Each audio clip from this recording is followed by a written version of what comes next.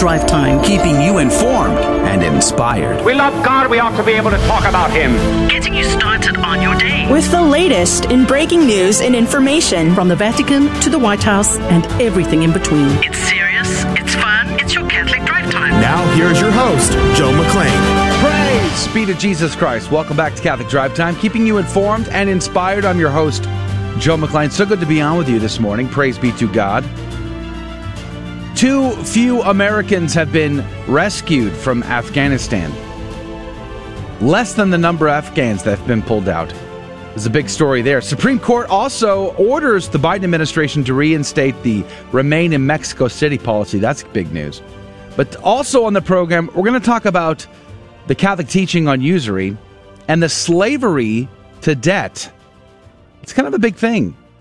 I know in my family, it's taken a long time to pay off our debt and how that affects families, especially families that are growing. I can tell you personally, firsthand, the difficulty, but I don't have to because I know you know too. And joining us on the program at 35 past the hour, Thomas Zordani is going to be on. He's got a book out called Faith Finances, and we're going to be discussing usury and debt and so much more. Finances from a Catholic perspective, even Catholic investing, right? Making sure that our investments aren't supporting companies that are contrary to the Catholic faith. All of that coming up at 35 past the hour. Good morning to you, Janice. Welcome back to the program. Good morning, Joe. How are you? Praise be to God. I am alive. Awesome. And that always counts. That always counts. That's great. Did you get rest last night? I did. Yes. I feel refreshed for sure. Sleep is a wonderful thing, isn't it? Yes. It's it keeps us humble. I always say that God created sleep to keep us humble because if not, we would keep going and working 24/7. Yeah, true story. When I was in the Marine Corps, I got into a bad habit of not sleeping for like 3 to 4 days at a stretch. And then like on that 3.5, fourth day level, like complete crash. Wouldn't even know where I was at the time. It would just be it would just be terrible. But yeah, one of my professors I remember in college would say that not sleeping is a lack of trust in God and an act of like basically pride, showing that we can do it all. We have, and I think that I actually got in trouble from a professor one time because I pulled an all-nighter. And I said, Miss, like I pulled an all-nighter and I'm so ready for this test. And she said, do you not trust in God? Why didn't you sleep? Right to the heart. That's amazing. Speaking of all-nighters, Adrian Fonseca is here on the ones and twos. Good morning to you, Adrian. Good morning. Good morning. It's good to be here. You don't sleep, right?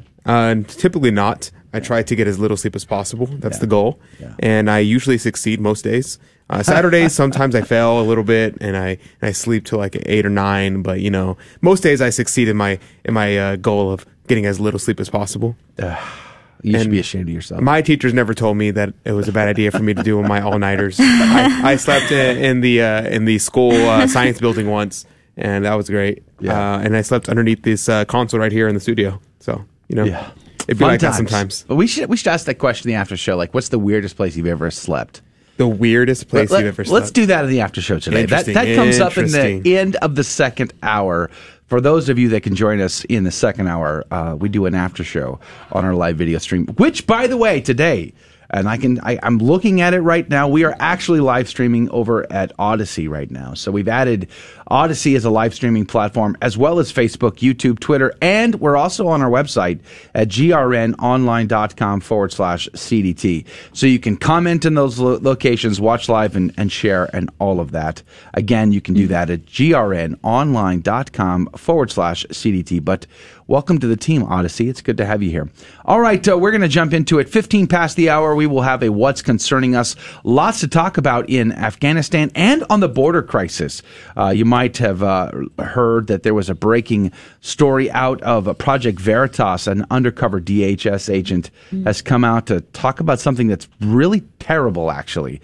It involves the human sex slave trade coming across that border. So there's that, plus the Afghan story. There's a Costa Rican priest that's been suspended for saying the Novus Ordo.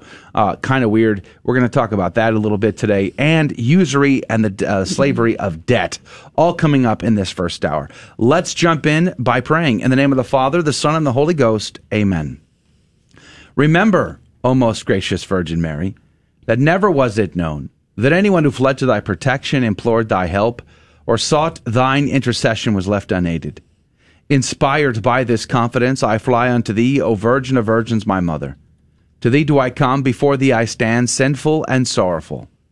O Mother of the Word incarnate, despise not my petitions, but in thy mercy hear and answer me. Amen. In the name of the Father, the Son, and the Holy Ghost, amen. And now the headlines with Janice Valenzuela. Good morning. This is Catholic Drive Time. I'm Janice Valenzuela, and here are your headline news for today. From LifeSite News, a Costa Rican priest has been suspended from the diocese sent for psychological treatment for celebrating the new Mass in Latin facing the altar. From Epic Times, Oregon Governor Kate Brown announced on Tuesday that state residents will be required to wear masks in most public outdoor settings, regardless of vaccination status.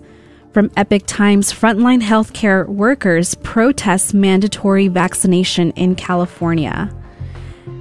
U.S. cuts funding for fossil fuel projects in developing countries.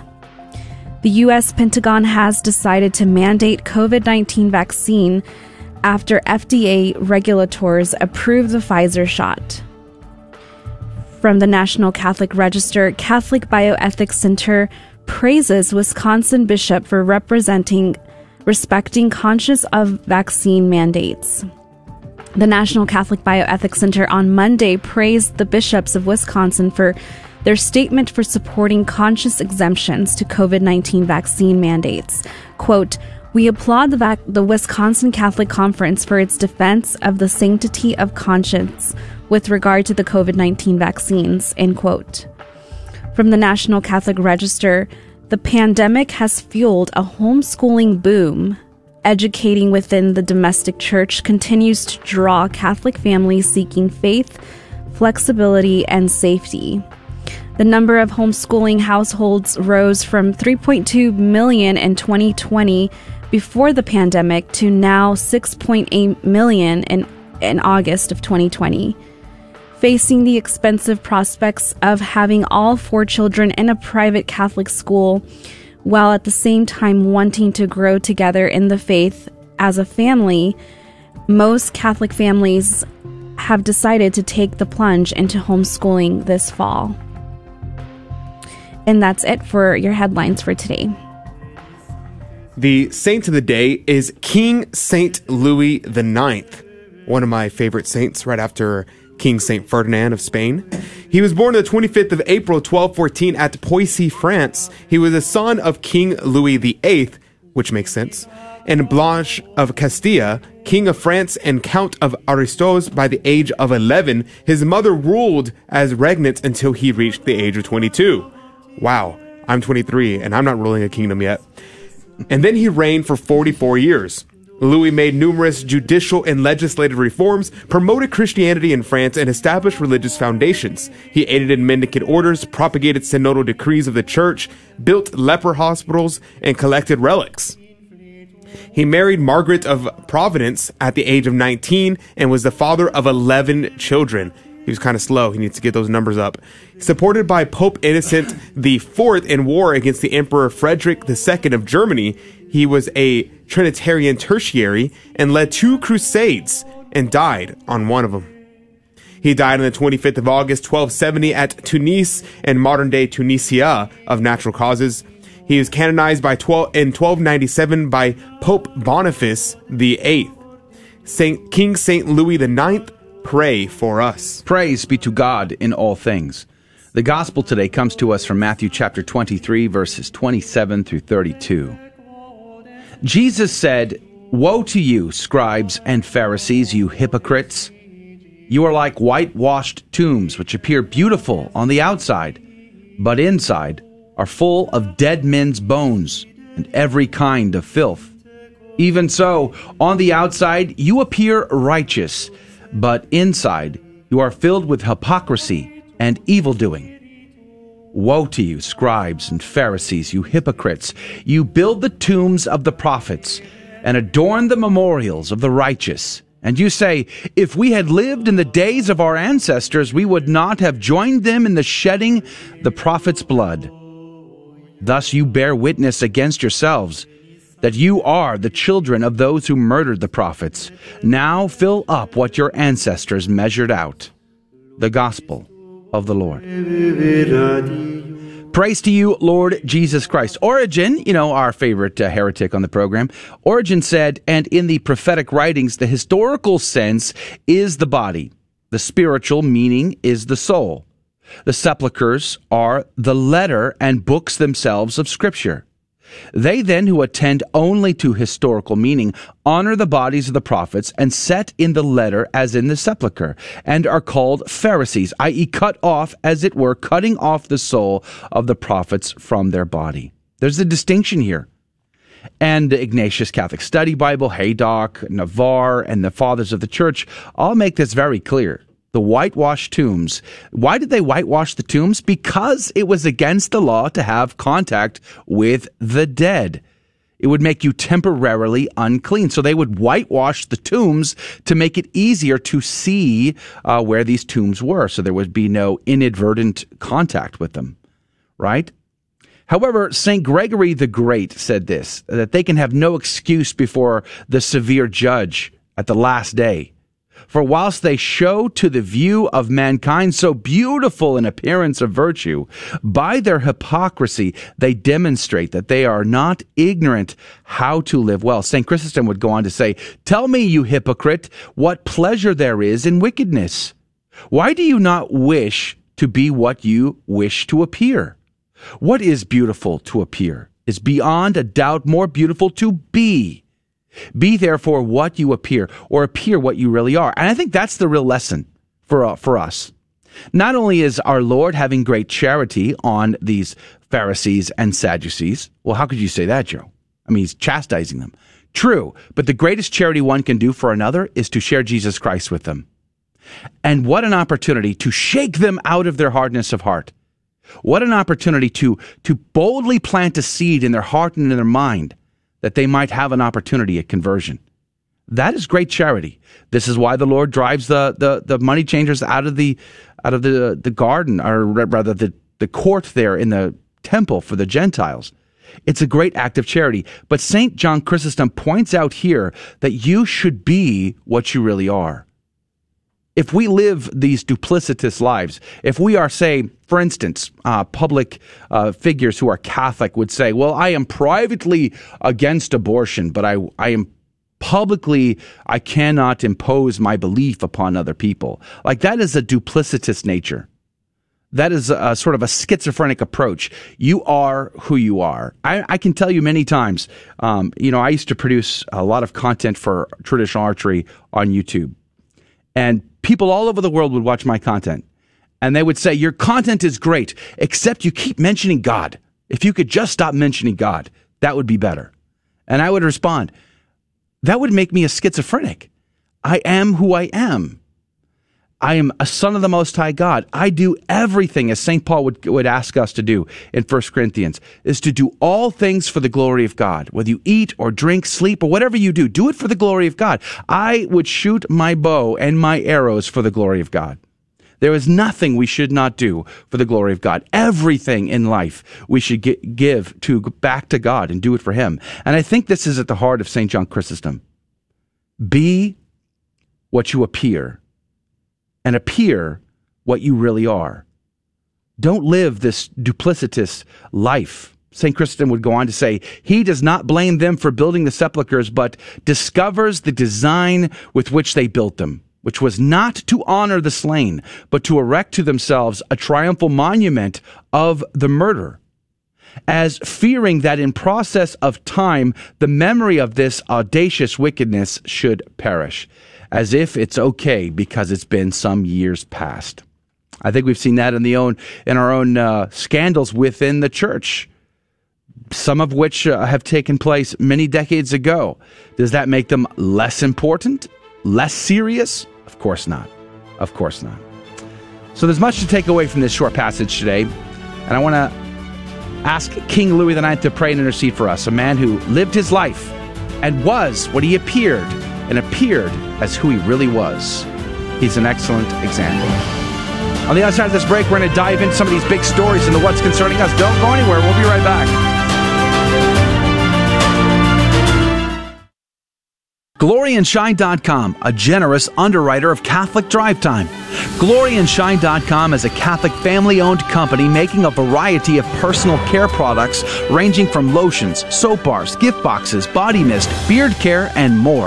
At GloryandShine.com, they state their mission is to, quote, craft every product with deep intention while holding a vision of sharing the gospel. They are good for the body, mind, and soul, unquote.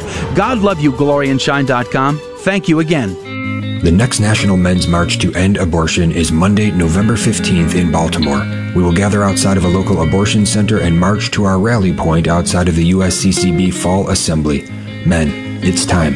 We thought we were killing the babies, but we have in fact killed our conscience. We have in fact killed our rights.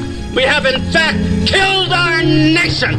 Go to themensmarch.com for more information and commit to join us on November 15th in Baltimore. Howdy, this is Adrian Fonseca, producer of the Catholic Drive Time Show. Heard Monday through Friday, 6 a.m. Central and 7 a.m. Eastern, right here on the Guadalupe Radio Network. And I'm proud to tell you that Real Estate for Life is an underwriter of Catholic Drive Time.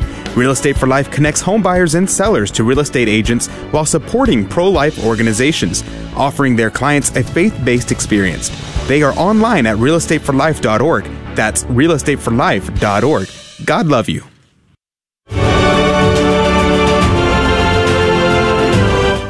Praise be to Jesus Christ. Welcome back to Catholic Drive Time, keeping you informed and inspired. I'm your host, Joe McClain. It is great to be on with you. Praise be to God. Coming up at 35 past the hour, we're going to talk about the slavery of debt, usury, finances, Catholic investing. Thomas Zordani is going to be on our program. He wrote a book called Faith Finances, and we're going to have a conversation around that, the slavery of debt. I think it's been somewhat lost in modern culture where we live on two incomes and we live up in debt up to our eyeballs. So we're going to talk about what the church teaches about that 35 past the hour. There are several stories in the news that I would like to jump into. Number one, this is there was apparently a leak that came out. And this was obtained by Politico. National security reporter Alex Ward reports in a tweet. He said, essentially, there was about 4,407 American citizens that were so far extracted from Afghanistan. That's less than the number of Afghans that have been pulled out. Now, I'm glad we're pulling out Afghans personally, but I think we have to be careful about who we have pulled out and where those people go. We need to vet them, I think. We can't just go into chaos mode because we don't know who's in the crowd, and that's a problem. But I think the bigger problem here is out of the massive, this article from The Blaze actually says the figure is particularly troubling given that the low-end estimates indicated the number of American citizens present in Afghanistan prior to the U.S. military withdrawal was between 10,000 and 15,000. So if we have 10,000, let's just pray that it's on the low end, only 4,400 people have been pulled out. That leaves a lot more people left to pull out, and the clock is ticking, especially now that President Biden has said we will adhere to the Taliban's limit of the last day of August. Is it just that should trouble us? First of all, why are we allowing the Taliban to dictate terms? Number one. Number two, should we not get all American citizens out? Irregardless, if it takes us to, the last day of August or the last day of September, ought not our goal to bring these citizens back? I think it ought to be. Think back to the Iran embassy back in the 70s, Jimmy Carter. We sent the Delta Force over there to try to rescue them. It failed miserably, but at least we tried. And then we sent the CIA over there to bring back those embassy employees that were in hiding.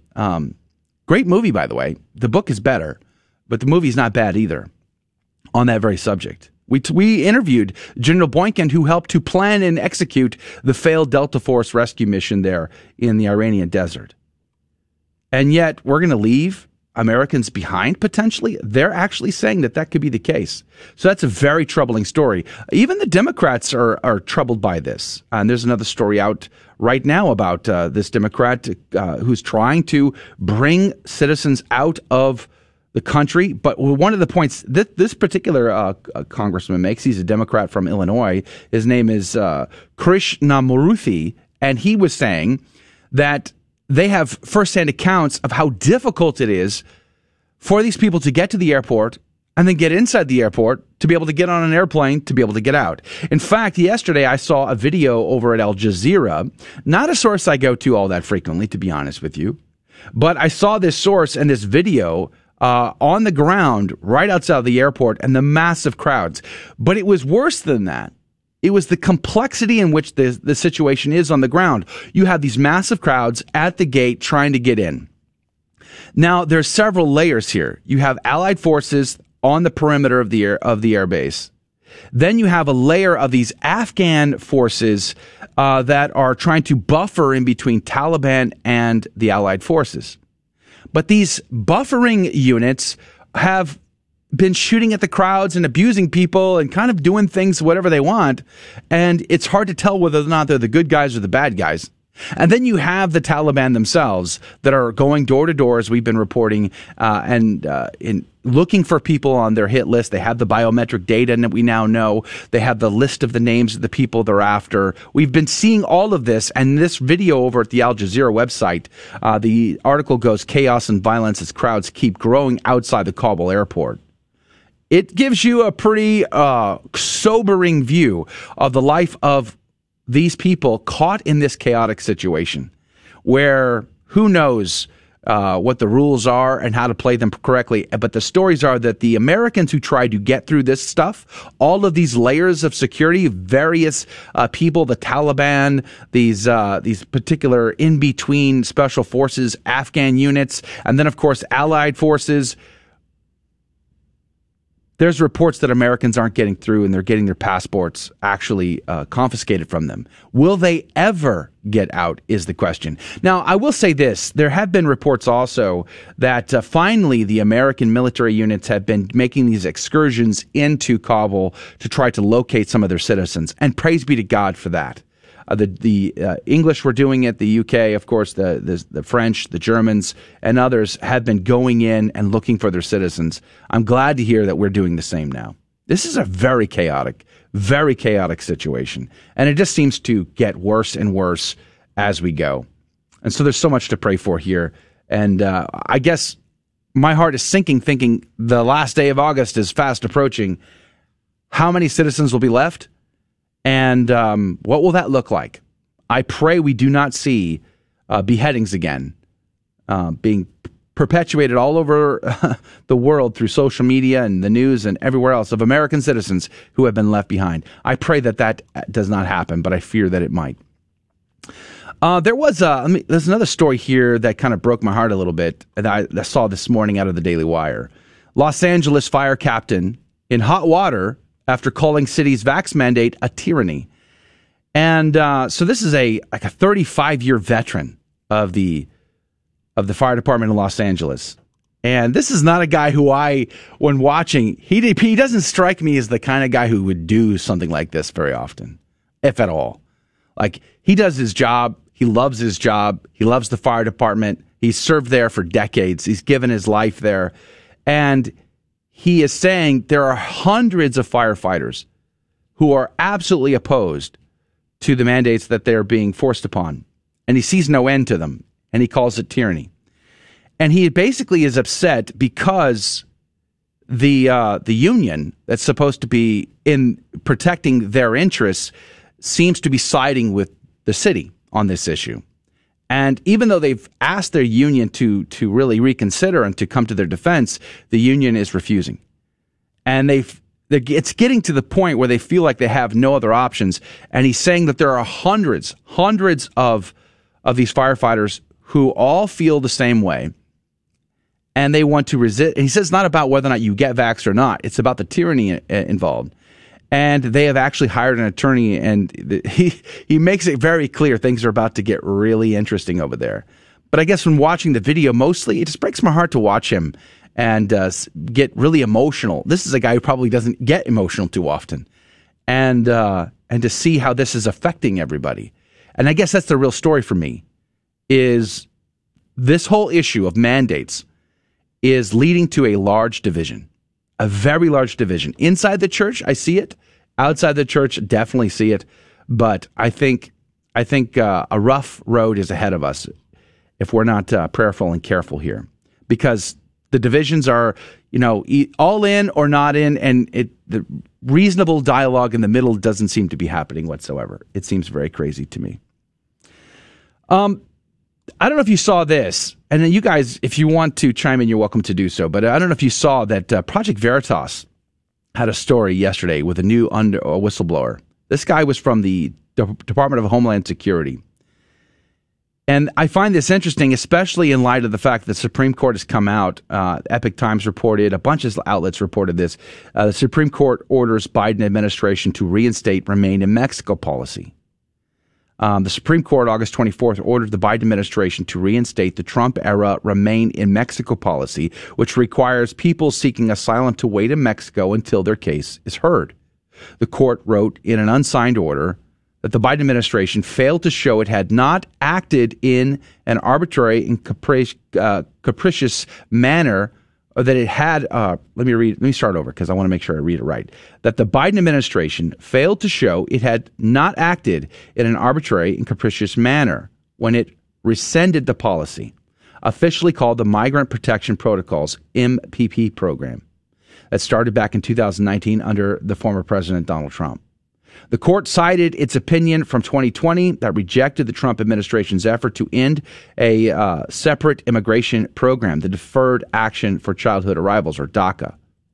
The court, in that decision, ruled that ending DACA would be arbitrary and capricious and in violation of federal law. President Joe Biden in January suspended the MPP program, and the Department of Homeland Security in June officially terminated the policy, telling employees in a memo it would no longer be enforcing the program. The move triggered a lawsuit from Texas and Missouri, with the attorneys general arguing that DHS Secretary Mayorkas failed to provide reasonable justification to suspend the program. So this is kind of big. The Supreme Court is saying, nope, sorry, the Remain in Mexico policy must be reinstated. Now, why do I bring that up? Because of this whistleblower and what he said at Project Veritas. The whistleblower pointed out that there is an ugly trend going on when it comes to human sex slave trade. You have gang members coming across that border who are known entities. They are on watch lists with federal agencies. They know who these individuals are. They know the grossness of their crimes against humanity, and they come across that border. Okay, well, that's step one. How do they get across the border? Because when these individuals who are known on watch lists, mind you, when they encounter the federal agents, they are coached to say they are in fear for their lives, or they are in fear for the lives of their family. According to this whistleblower, that gets them like a get out of jail free card, and they get across the border, right? They're seeking asylum. Step two in that is these same individuals on a watch list, known for their gang violence, known for their human trafficking, and all these other crimes. Guess what they do? They come back and they apply to take guardianship of the unaccompanied minors coming across the border. Let that sink in. It's a whole racket that's going on, according to this whistleblower. They get in, then they come back and get the kids. What do you think is going to happen to those kids? How do you think those kids are going to turn out after that? Do you think they might land in a human trafficking ring? Well, that is exactly what's going on. These kids that are being released to these individuals who were on watch lists are then ending up in the human trafficking ring. This is horrible. That's absolutely horrible. Where is the charity for these children? Where is the desire to protect them who are caught in the middle of all this chaos? Like, it's just, as a dad, that bugs me beyond reason. I can't tell you. So check out the Project Veritas video. You can watch it for yourself. You can go to their website. You can actually read the article. It summarizes their comments and his allegations with actual evidence. So it's kind of crazy. Maybe in the after show, we'll talk about the priest in Costa Rica who was suspended. Kind of crazy. Said the Novus Ordo and got sent to psychological evaluation. Does that seem reasonable to you? I'm not sure it does to me either. But we'll have a conversation maybe in the after show about that. All that. But coming up after the break, we're going to talk with Thomas Zordani about the slavery of debt. It's coming up next. Don't go anywhere. We'll be right back. Many atheists assert the only real form of knowledge is scientific knowledge, thus excluding any sort of religious knowledge, whether philosophical or theological. Such a belief is called scientism, and it's unreasonable for two reasons. First, it's self-refuting. Its truth cannot be verified by the scientific method. It's a metaphysical proposition, and as such, is not scientific knowledge. But if science can't verify the truth of scientism, well then, scientism itself cannot be a legitimate form of knowledge, in which case, it's self-refuting. Moreover, scientism undermines science as a rational form of inquiry, because it denies presupposed philosophical assumptions that are necessary to even do science, such as there's an external world outside the minds of scientists. So, to reject God's existence on the grounds that it's not scientific knowledge is simply unreasonable. I'm Carlo Broussard with a ready reason for Catholic Answers, Catholic.com. Howdy, this is Adrian Fonseca, producer of the Catholic Drive Time Show. Heard Monday through Friday, 6 a.m. Central and 7 a.m. Eastern, right here on the Guadalupe Radio Network. And I'm proud to tell you that Real Estate for Life is an underwriter of Catholic Drive Time. Real Estate for Life connects home buyers and sellers to real estate agents while supporting pro-life organizations, offering their clients a faith-based experience. They are online at realestateforlife.org. That's realestateforlife.org. God love you.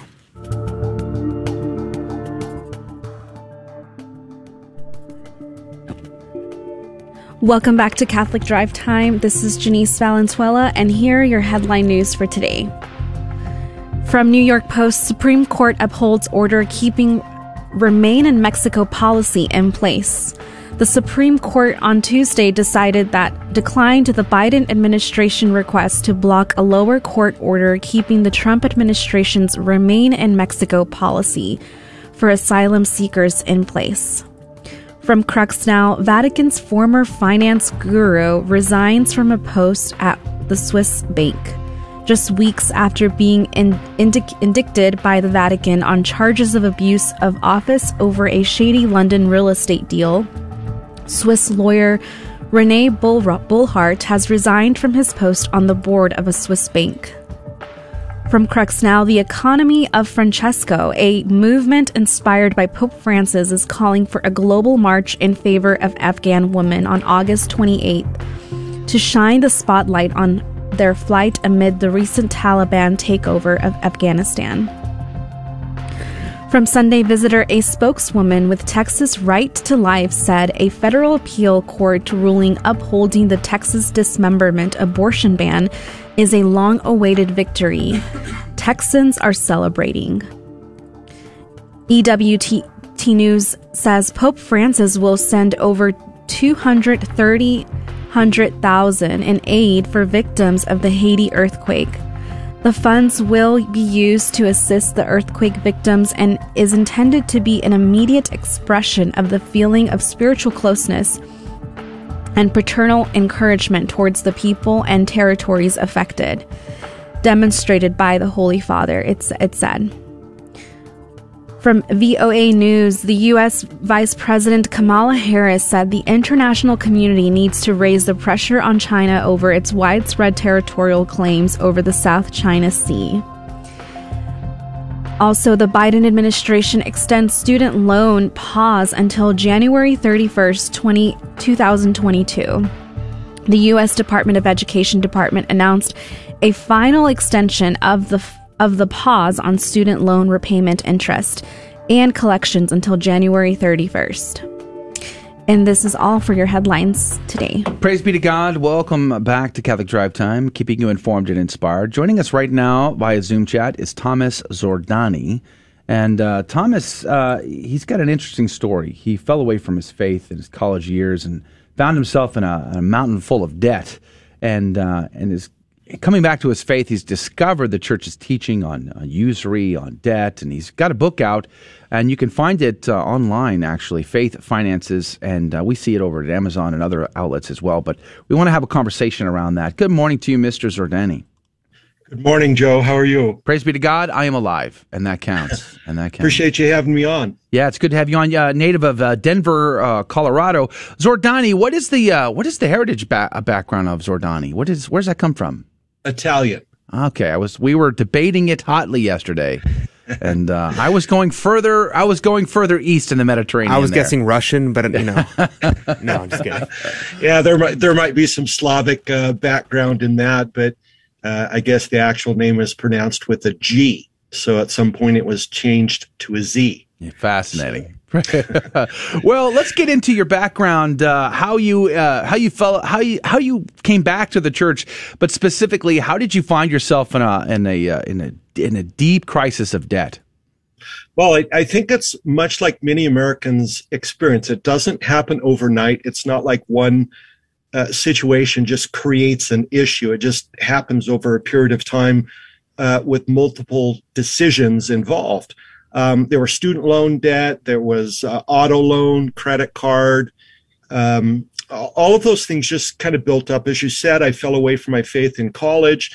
I got married, inherited a large step family, and thought it would be good to pay off debt before we actually got married. That's when I was engaged and started working an incredible 155 hours a week.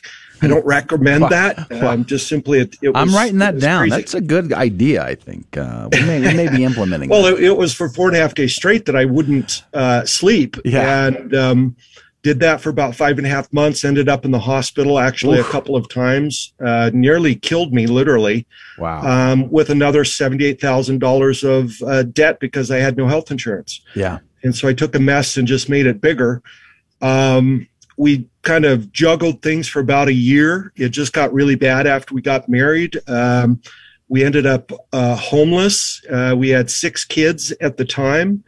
And I had a reversion experience in the middle of a grocery store, believe it or not, to where I was there, but I had no money. I wasn't there to buy anything. I just felt compelled to go in. And I was looking at greeting cards, and a greeting card I picked up had a passage from scripture on it from Jeremiah 33:3 that said, "Call out to me and I will teach you great things that you do not know." So imagine this, you're 27 years old, your life is a complete and total wreck, and you get you're not practicing your faith at all, not going to church, not praying, not reading scripture, and you get a message like that. That was absolutely life-changing. I went home to look it up just to make sure it was true, and I said to myself, what else is in this book that could help me change the situation? And I had stored all of this stuff in it was in storage and such. So it was in a box of yearbooks that I had from high school. So that's literally what changed. But I do end up separating from my wife for a period of time, moved back down to Denver to try to find us a place. And, we couldn't afford $395 in rent back in 94. And the places in Denver at that time were over $1,000 for the size of family that we had. Wow. So it was just a huge mess, $125,000 of debt, earning less than $30,000 a year. There's so many similarities, not quite as extreme as yours, but having to pay off debt, working 3 jobs, killing myself to make ends meet. I've been there. I've done that. And I can appreciate how incredible and stressful that situation was. So what was the thing that got you back to something that felt more normal? Well, believe it or not, it was learning about the principle of tithing. I would just read these scriptures. I didn't have a computer at the time, but I would scour through scripture looking for passages that spoke to me about money, about, good money principles, good virtues that was needed to handle money better. And I would just write these down, and I saw patterns arise. We learned about tithing, and, people were telling me I was crazy to give away money that we didn't have when we couldn't afford to pay the bills that we had. But that is literally what changed around. There was a passage from Haggai that also was very, very powerful. It says the wage earner gets his wages only to put them into a purse that is riddled with holes.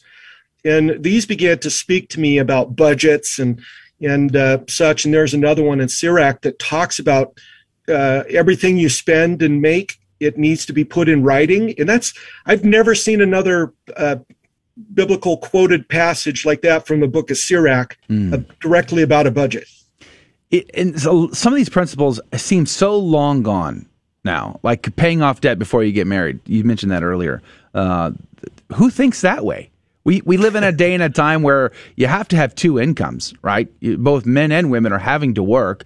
Then, of course, you got to have that F-150 Raptor in the Midnight Blue package. I mean, if you don't, what kind of man are you? So that's probably, $1,500 a month right there. And then, of course, the house has to be really, really nice in a great neighborhood. Well, that's not cheap anymore, so that's going to cost you a penny or two. And then you still got to go on vacations. I mean, and then, okay, you got to shop every month, so you got the credit cards out. The student loan debts have mounted up. I mean, it doesn't take much. And those credit cards, boy, those are vicious, aren't they? I mean, you could stay in debt for the rest of your life on credit cards alone. How come we don't think this way? How come we don't see debt for what it really is anymore? Well, it's just a cultural thing. Every step, every principle that I teach in my program has a biblical base to it. And just really getting back to, who was it that created money? Who was it that created economics? All of this, it was God. So he's going to know far better than we. And there's a scripture in Corinthians that talks about, closing your eyes and going by faith and not by sight.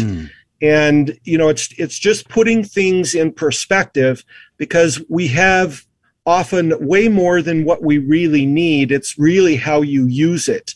And everything about money in the Bible revolves around three principles: the principle of giving, the principle of management, and the principle of increase. And it's kind of interesting. You do the first two principles correctly, you will experience increase in your life in all areas. Okay, that's just how the financial principles work. And there are so many scriptures that refer to debt, that you're a slave to the lender. Is that what your purpose is here on earth, is to be a slave, that it's just a series of payments that one has to make? Yeah. We're coming up to a break here. On the other side of the break, I want to talk about usury in particular.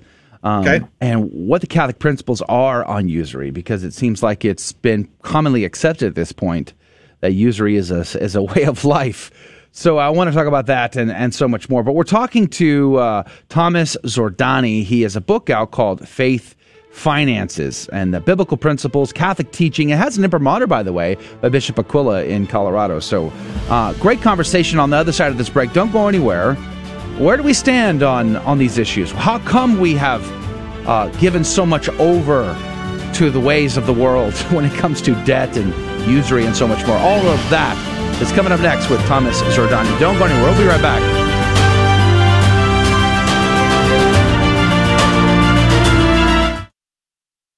This is Dale Ahlquist with a Chesterton Minute. G.K. Chesterton says, "Thanks are the highest form of thought." At the sacrifice of the Mass, we hear the priest say, "We do well always and everywhere to give you thanks." Always and everywhere. Have we ever really thought about that? If we were always thankful to God, always and everywhere, what would our lives be like? Chesterton says, we should always endeavor to wonder at the permanent thing, not at the mere exception. We should be startled by the sun, not by the eclipse. We should wonder less at the earthquake and wonder more at the earth. Thanks are the highest form of thought. Maybe that's why the word Eucharist means thanksgiving. Want more than a minute? Chesterton.org. Hi, Joe McClain here, host of the Catholic Drive Time, heard Monday through Friday, 6 a.m. Central, 7 Eastern, right here. And I'm proud to tell you that Real Estate for Life is an underwriter of the Catholic Drive Time. Real Estate for Life connects home buyers and sellers to real estate agents while supporting pro-life organizations. Real Estate for Life offers their clients a faith-based experience. Real Estate for Life is online at realestateforlife.org. That's realestateforlife.org. God love you.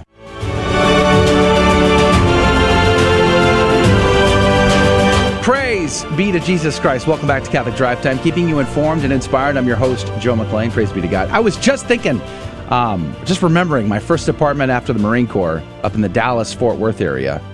I was working at a machine shop. I had to work a 24-hour shift over the weekend, every weekend, in order to earn enough money to pay the bill every month, plus eat and everything else. So, yikes.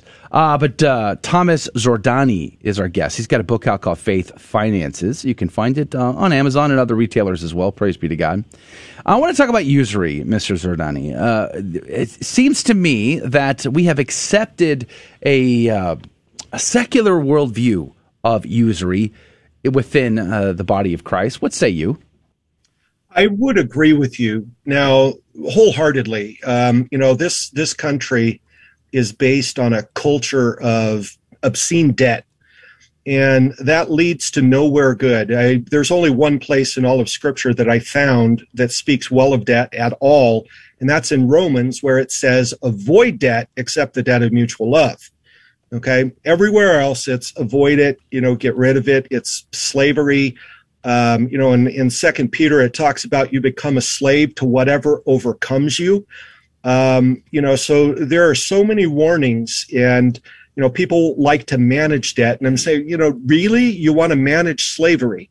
Why not be free? That's what we were created to do. We can be a much more effective instrument in God's kingdom when we have and obtain our freedom. And that's what it's really about, so that we can fulfill that purpose and serve the Lord. The church has never really defined specifically a number what usury means, but it's just a high amount of debt that is charged, whether you're providing loans to people that damage them in time of need, or you're paying them. Okay, and certainly that damages your most powerful wealth building tool, which is your income that the Lord provides us. So I'm very cautious. I haven't owned a credit card since 1989. Wow. I shut mine off then, paid it off, and I've never, we pay cash for all of our cars. We have a small mortgage left, but I follow the principles that I teach in my program. This goes back to a question that we had a conversation off the radio about this exact topic. And the usury question is incredibly fascinating to me, because people often think, okay, usury, that means that you should not charge exorbitant interest on a loan. But we forget the flip side, which you mentioned, is taking on that loan. It's kind of like scandal. It's a sin to give scandal, but it's also a sin to receive scandal. In the same way, it's true for usury. For someone who is young and they're trying to go to college, they're trying to buy a car, they're trying to rent a house, rent an apartment, rent a car, rent a hotel, buy a house. How can they do that if they don't have credit? How can they avoid usury if they are going to be trying to, live in a society, as people say, without taking out credit cards, taking out loans, and all these types of things? Yeah, and I get a lot of questions like that, and I've worked with thousands of families to show them how to pay for school without borrowing money, buying cars, being able to step up. A car is something that depreciates very, very quickly. The first 3 years, it loses 50% of its value. If I were your financial investor and you gave me $30,000 to invest, and then you come back to me in 3 years and now it's 15, are you going to be happy with those results? Absolutely not. You'd fire me if that were the case. But not only is that happening when you buy a brand new car, you're paying compound interest to have those results. And that to me is like absolutely insane. So I really get people thinking different. So if you want to buy a car, it should at least be 3 years old. The way that I teach people to buy a house, you want to have at least a minimum of 20% saved up. You want to have 6 months of income in savings and be debt free. Then in Scripture, it talks about make your plans, prepare the fields, then you may go and build your house. So the question is, do you want it to be blessed or do you want it to be cursed? And nobody ever tells me they want it to be cursed, but yet, it's easy to buy a house. It's much more difficult to keep it, as many of us know who own a house. Yeah, amen. Mr. Zordani, I am a millennial, young adult and newly married. I've been married for about a year and a half now, and I saw that you have a faith finance marriage preparation workbook that is a complementary to your book. So as a millennial, I know a lot of my peers that are getting married, starting their families. A lot of them, there is statistics that show millennials are are postponing major life events. such as buying a home, getting married, having children, and they're waiting later and later in life precisely because of financial issues. What advice do you have for millennials with your experience and your background? What advice do you have for young married couples moving forward in today's culture with all the debt that they carry? That is a great question. And what I would tell you, if you adhere to these principles, the longer that you practice these biblical principles, the more compound effect that they will have upon one's life. Okay, so if you can start your life, as a young millennial, debt-free, or getting out of debt as quickly as possible, and then get your income to begin creating wealth for you, avoiding debt, avoiding borrowing more money to continue education, paying off cars, buying those differently, you can have a big impact, because the biggest element of compound interest, meaning have it work for you, is the amount of time that you're able to do it. Okay. So you can take a relatively small amount of money, say a couple $100 a month, okay, which in today's standards isn't, that could be a small credit card payment for most people. And you put that into an investment fund, a mutual fund, or, some other type of area that you're able to compound that. And by the time you're at retirement age, you could have well over $1 million saved up. Okay. So it just, that is the most effective way, doing it little by little, as Scripture teaches, over a long period of time. So stay out of debt, or get out of debt and stay out of debt, slavery. Don't worry about what society says, that you have to have these credit scores. Imagine what my credit score was when I had $125,000 of debt. Everything on my credit was horrible. Yeah. But we were able to still yet buy a home. It took a little while, but I saved a huge amount of money, and then they were tripping over themselves to give us a mortgage. I'm sure. Well, a good follow-up question here is, you talk about we need to invest, but how do we invest without committing sin? How do we invest without say, I'm going to be financing Planned Parenthood, I'm going to be financing evil things, I'm going to be and also avoiding the sin of usury with compound interest and those kind of things as well? Well, correct. And what I teach, certainly you want to have virtues, being able to make good decisions. You also want to be well formed in your faith. And there are a number of Catholic organizations out there that teach specifically. Now, I can't necessarily mention specific investments because I'm no longer licensed to do so, but like Ave Maria mutual funds. There's also a good site called CatholicInvestments.com, and it talks a lot about what we as Catholics are required to educate ourselves and to morally and justly do. Okay, and certainly following the guidance of the Holy Spirit. You should be praying about these things consistently, having what I call a board of directors to help you direct your life in the areas that are so important. And Scripture talks about where great wealth abounds, parasites abound. And you think about the areas of great wealth in one's life, that comes in insurance, that comes in retirement, and it comes in homes. So anytime you have an area of great wealth, there's going to be parasites. So beware of knowing that that's out there, as to, and what a parasite does is kind of eats up the host, eats up those financial resources. So you want to be very prudent and cautious and enter these things very prayerfully. We're talking with Thomas Zordani. He's got a book out called Faith Finances. It does have an imprimatur from Bishop Aquila in, I think it's in Denver, right?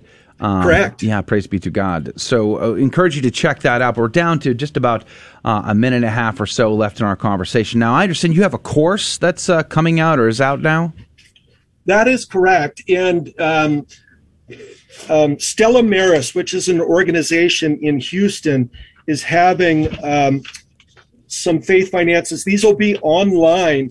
And actually, so if you go to Stella Maris or ilovestellamaris.org, family finances, there is September 16th, the 23rd, and the 30th. And this will be a 3-week course from 7:30 to 9:30 Central Standard Time.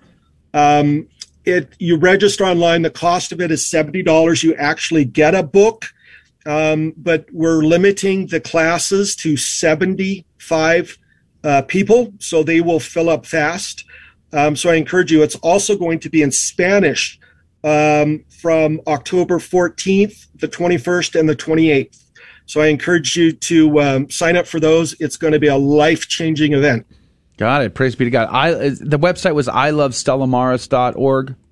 Yes. Okay. ilovestellaMaris.org. We'll link to that in our social feeds for those that are hanging out with us. And you can always find the links to our social feeds on our website, grnonline.com/CDT. Praise be to God. But we're down to it here. Faith Finances is the book, and we encourage you to check it out. And I've not read it, but I'm eager to take a look at it for sure. Getting out of the slavery of debt. Golly gee whiz, I wish most Catholics would start their life and their marriage off that way. But too many of us, we do it the hard way. We get married and then we go, oh yeah, we got to be debt free. Darn it, to bitsies. Yeah. And it's sad. It's sad to see that, young folks are delaying buying homes, getting married, starting families. Amen. Yeah, because they're enslaved in debt. True story. Mr. Thomas Zordani, thank you for your time today. God love you and God bless you. God bless you guys. Have a great day. So much. Have a great day. Bye-bye. All right, that is going to do it for the first hour of Catholic Drive Time. Praise be to God. We enjoyed our conversations. If you are at all able to join us for the next hour, we would love to have you. We will have good news and stories, Saint of the Day, Gospel Day, plus we're going to play our trivia game. Fear and Trembling and prizes are involved, and you could win. If you can, join us. You can always watch live and comment live right on our website, grnonline.com/CDT. That's grnonline.com/CDT. Otherwise, we'll see you back here 6 a.m. Central, 7 Eastern. God love you. Thank you for joining us on your Catholic Drive Time, where it is our pleasure to keep you informed and inspired. Join us Monday through Friday at the same time, right here on your favorite Catholic radio station. Don't forget to connect with us. Just go to facebook.com/Catholic Drive Time. Again, that's facebook.com/Catholic Drive Time. Be sure to share more than just us today. Share Jesus with everyone you meet. Bye now, and God love you.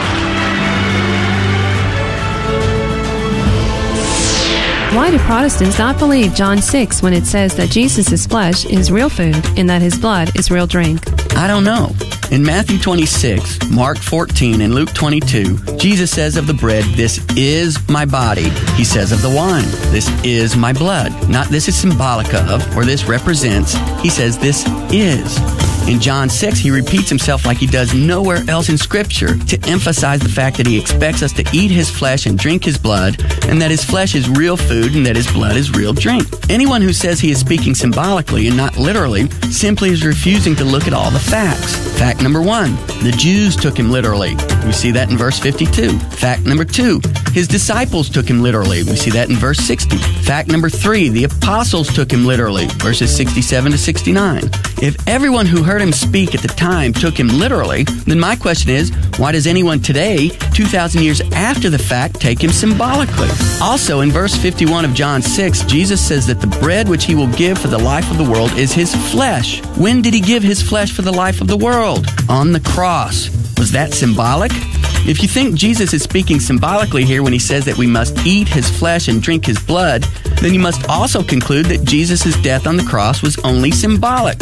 It wasn't really Jesus hanging up there. It was symbolic flesh and symbolic blood. Jesus is clearly talking about the flesh that he gave for the life of the world. He did that on the cross. Those who believe he is talking symbolically here in John 6 have a real problem when it comes to John 6 verse 51. Did Jesus give us his real flesh and blood for the life of the world? Or was it only his symbolic flesh and blood?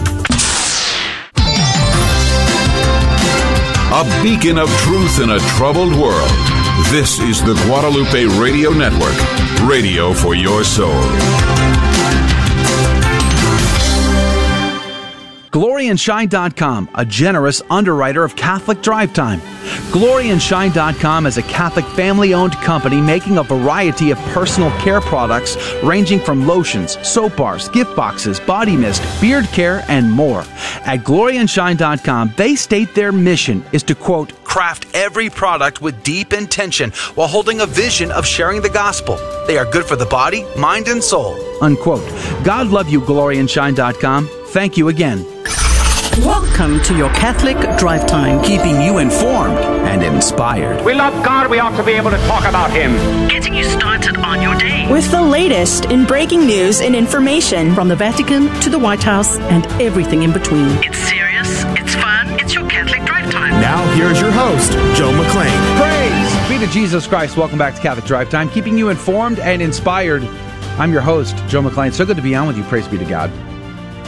We just wrapped up a great conversation with Thomas Zordani about usury, about finances, we even talked about Catholic investing, but most of all about the slavery of debt. Something I think many of us understand, have lived through, are dealing with. It's been a real thing. And what are the Catholic principles involved in those conversations? Well, we talked about that with Thomas Zordani. And if you missed that, well, don't worry. You can always listen to the podcast of our episode right on our website, grnonline.com/CDT. You can also listen to the podcast on iTunes, on Google Play, on Spotify. I mean, it's everywhere. And do me a favor, subscribe and leave a reviews. That helps us to find new listeners. Praise be to God. So you could be very helpful in doing that. And then you can also watch the interview later. You can watch the replay of this show, but you could also watch just the interview itself, which we will post as a conversation on our CDT YouTube channel, as well as on Odyssey, which we are now live streaming to as well. So we're kind of everywhere: Facebook, YouTube, Twitter, Odyssey. I repost to lots of other sites like Gab, for instance, SP3RN, Gloria TV. I mean, we're just everywhere. Praise be to God. Everything is linked up on our website, so you can find it there at grnonline.com/CDT. Good morning to you, Janice. Good morning. Praise be to God. Praise Good to see you back. God. Yes. Great conversation last hour. Yeah, it was amazing. I really loved all the information that Mr. Thomas gave us about financial freedom, and just his story was incredible. I just his experience. I think that's the beauty of a life with God, that God turns all of our sufferings and it was pretty all incredible. of our miseries into and the rest, glory and glory for Him. So, but it is crazy for young people to go in this world. Sort of, they buy the line that they have to have all these things. Yeah, and when he said that he had $100,000 in debt, it's that's really interesting, because I know a lot of millennials today that have like $200,000, $300,000. And I feel like with inflation and everything that's going on, we are, a lot of young families have even greater debts than what perhaps our grandparents had like in the earlier days because of inflation. You know, the cost of home, the cost of living has definitely risen over the years. So that makes it harder. I know. I have a good friend who I don't remember how many degrees he has. He's got bachelor's, he's got master's degree, multiple master's degrees. I think he also got his doctorate. And I kept saying to him, you do realize the bank's going to want their money at some point. Like, you can run, but you can't hide. At some point, you got to pay all that debt back. And I think sometimes it's like when you go to the grocery store hungry and you just start buying food, it's probably not good for you. They always say never go in an empty stomach. Same thing for things like college, buying cars or houses. You know, you really do need to regulate. But anyway, we had a great conversation. But speaking of regulations, Adrian Fonseca is here on the ones and twos. Good morning to you, Adrian. Good morning. Good morning. Regulations. What am I regulating? I forget. Let me know. What am I regulating? Yes, of course. We're regulating something, I'm sure. Something, for sure. I'll check my list later. Speaking of mountains of debt, how's it going for you today? I have no debt. $0 in debt. It's great. I paid off college while in college, and I don't have a single loan. I don't have any credit cards. So that's why I was asking, that's why I kept on asking about that. Cause I'm like, it's hard to do things when you don't have credit, but it's fine. I have no debt. Especially in a digital age where everything is connected, and they want you to use your credit cards for these services. And I mean, you can use bank cards, but it's still all sort of rigged. It's like kind of a rigged system, and it seems to be getting worse. Like, paying actual cash is going to become harder and harder to do things. But I'm like Zordani. I use cash to buy cars, and I buy the old ones so that I can afford them, and they just keep them running. And it's so freeing to not have to have that monthly payment. Praise be to God. Yeah, and especially with monthly payments and cost of living going up. He said rent was $395, and then I chuckle. That was in the 90s. Yeah, and I chuckle hearing that because the average rent today is at least $1,500 minimum, and more. Well, when I was monthly. in the Marine Corps in Hawaii in the 90s, in the early 90s, rent for a tiny little flat was well over $1,000, and that was like a 1-bedroom. Tiny little concrete block flat. It was ugly and not a great view, and you were paying through the nose. I can't imagine what that costs today. Yeah. Like living in California. Buying a house in California, it's a huge amount of money involved. Yes, it is. Yeah. A lot of young families in California, I know personally, are not home owners. They're still renting. Yeah. It's not like the older people in California, because of their experience living there. I'm sure they are able to own a home, but the younger families, I think, are struggling. Well, speaking of struggling, we better get started here. We have the game show coming up at 15 past the hour, and prizes are at stake, and you could win. Make sure you tune in and get the phone number and call in quick. But let's pray and dive in. In the name of the Father, the Son, and the Holy Ghost. Amen. Remember, O most gracious Virgin Mary, that never was it known that anyone who fled to thy protection, implored thy help, or sought thine intercession was left unaided. Inspired by this confidence, I fly unto thee, O Virgin of Virgins, my mother. To thee do I come, before thee I stand, sinful and sorrowful. O Mother of the Word incarnate, despise not my petitions, but in thy mercy hear and answer me. Amen. In the name of the Father, the Son, and the Holy Ghost. And now the good news with Janice. Yes, welcome back to Catholic Drive Time. This is Janice Valenzuela, and here are your headlines for today. EWTN this year celebrates the 40th anniversary of EWTN's service, founded by Mother Angelica 40 years ago. The charism stays alive, and the hallmark of EWTN's 40th tenure is serving the church and its people. Our Sunday visitor, the U.S. Department of Education, announced a final extension of pause on student loan repayment, interest, and collections until January 31st, 2022. From Sunday visitor, poor Claire's sister from Maryland is elected abbess, succeeds Mother Angelica. The religious name of Mother Mary Paschal of the Lamb of God was elected abbess this past month, taking on some of the work handed down by Mother Angelica, founder of both the monastery and the Global Catholic Communications Network known as EWTN. From Crux Now, the Economy of Francesco, a movement inspired by Pope Francis, is calling for a global march in favor of Afghan women on August 28th to shine the spotlight on their flight amid the recent Taliban takeover of Afghanistan. A spokeswoman with Texas Right to Life has said a federal appeal court ruling upholding the Texas dismemberment abortion ban is a long-awaited victory Texans are celebrating.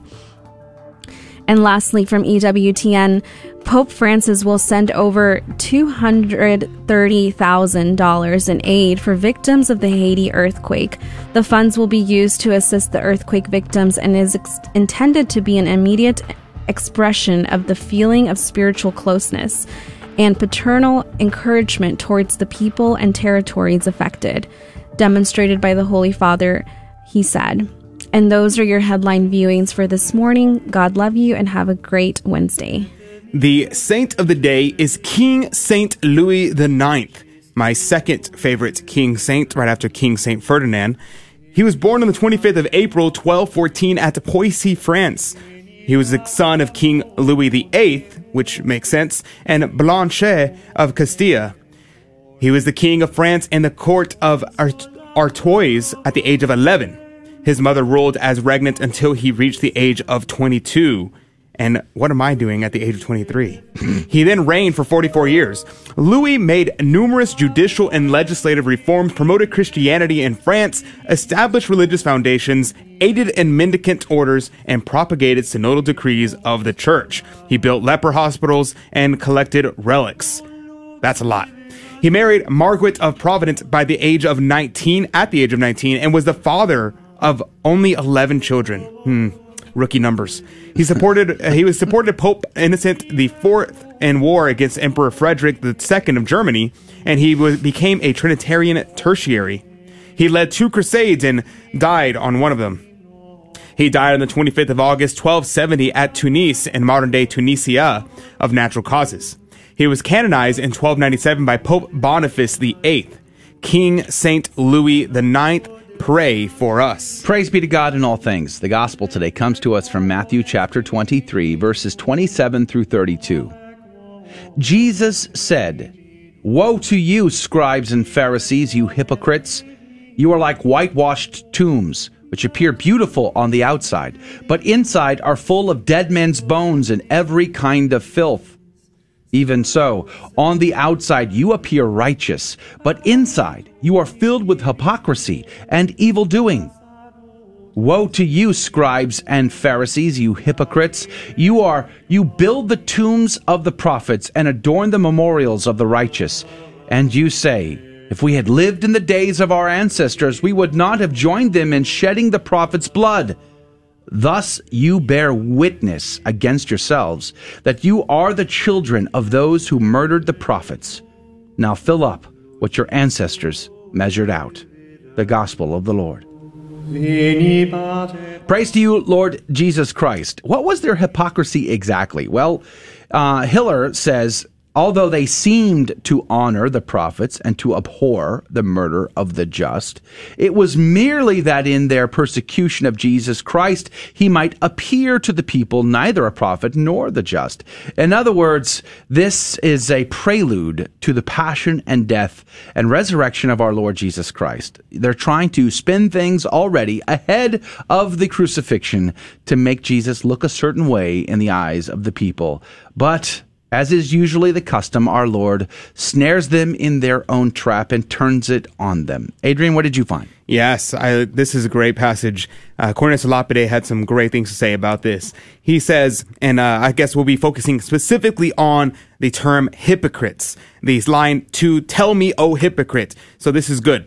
The hypocrite, what is the hypocrite? Why is hypocrisy such a nefarious and wicked thing? Well, Cornelius Lapide says the reason why it's so awful is because you recognize what is actually good. So you know what is good. And how do you know that it's good? Because you're imitating, you're pretending to be good, but you are actually not performing the good acts. You're not actually good in the soul, but you know. So you're recognizing A is good. And so Cornelius Lapide says this. He uses this example. He says, what appears to be beautiful actually is beautiful. What appears to be base actually is base. And he says what appears to be good, it actually is good to be good. But for you to just put on an air of beauty, an air of goodness, well, if you put that on, that is hypocrisy, because inwardly you are dead. You are worms. You are gore. Cornelius Lapide quotes St. John Chrysostom when he says, moreover, there are many in our days, like the Pharisees, who take the greatest care of cleanliness and outward adorning, but whose souls have no ornaments, yet who fill their soul with worms and gore and an inexpressible stench, who fill them, I say, with wicked and absurd lusts. So do not be a hypocrite. Instead of having these outward signs, recognizing what is good, you know what is good.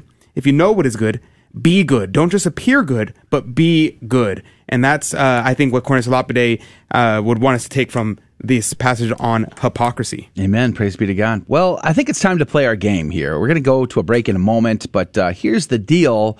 If you would like to win prizes, well, you have an awesome opportunity coming up next. All you have to do is be a caller on the phone, and the first caller gets it. The phone number is 877-757-9424. Gets the opportunity, and the questions, which I won't even ask you, I think it's super easy question Wednesday today. 877-757-9424. Call right now. Phone lines are open at 877-757-9424. That's 877-757-9424. We'll be right back. Don't go anywhere. We all know children have a natural innocence and a sense of wonder. Yet our world is full of distractions that can pull families in the wrong direction. But with the help of God and a church family, your children can grow in the security of faith, hope, and love. Weekly Mass provides that critical faith foundation needed in life. So if your family hasn't been to Mass in a while, we'd like to invite you home. Discover more at CatholicsComeHome.org. Protestants like to use James 2:10 through 11 against the Catholic doctrine of mortal and venial sin, because James says, whoever keeps the whole law but fails in one point has become guilty of all of it. But James can't be denying the doctrine of mortal and venial sin, because in 1:15 he affirms it, saying that sin in its beginning stages doesn't bring death, venial sin, whereas it does in its more mature stages, mortal sin. The point James is making in James 2:10 through 11 is that we must keep all the commandments in order to avoid incurring the guilt of transgressing the law. We can't say to the Lord on Judgment Day, Lord, I only broke one commandment but kept the other 9. So James 2:10 through 11 is simply a misfire in trying to take down the Catholic belief of mortal and venial sin. I'm Carlo Broussard with the ready reason for Catholic Answers, Catholic.com. For 2,000 years, we've helped the poor and comforted the sick. We've educated generations of children, developed the scientific method and college system. We support marriage and human life. Guided by the Holy Spirit, we compiled the Bible. We are the Catholic Church, with over 1 billion in our family, sharing in the fullness of Christian faith in the church started by Jesus. If you've been away, visit CatholicsComeHome.org today. Welcome home. Welcome to another round of Fear and Trembling, the Catholic trivia game show that helps you work out your salvation by the seat of your pants. It's a 50-50 chance and prizes are involved. Avoid the weeping and gnashing of teeth. Call now to take your shot. 877-757-9424. And now, your host, Joe McClain. Praise be to Jesus Christ. Welcome back to Catholic Drive Time and Fear and Trembling, the Catholic Trivia Game Show, where we have a secret and hidden agenda, but I can't tell you about that yet because the phone lines are open. They're wide open. If you called right now, you'd be the contestant. That's how great your opportunity really is. The phone number is 877-757-9424. Call right now and be our contestant. You could possibly win some cool prizes at 877-757-9424. That's 877-757-9424. Phone lines are wide open at 877-757-9424. Waiting for our caller to come in to play our game. But here's the deal. All right, so there are a few things we like to do when I don't want you to tell anybody about this. I kind of keep this just between us, okay? But number one, I like to teach the faith. So we look for teachable moments in the questions to learn something we did not know before. Praise be to God, right? Learning something new is always a good time. And then, of course, we like to have fun, and our callers tend to be really good sports. They laugh with us, and we enjoy that. And then we give out prizes, which kind of makes it a winner for everybody involved. But here's the kicker. I will not ask my trivia questions to the caller. They do not need to know to still win the game, and that makes it even more fun. And that's because I will ask Janice and I will ask Adrian. One of them will be right, and the other will be wrong. And the caller will have 15 seconds on the clock to answer the questions. Praise be to God. Janice, what could they win?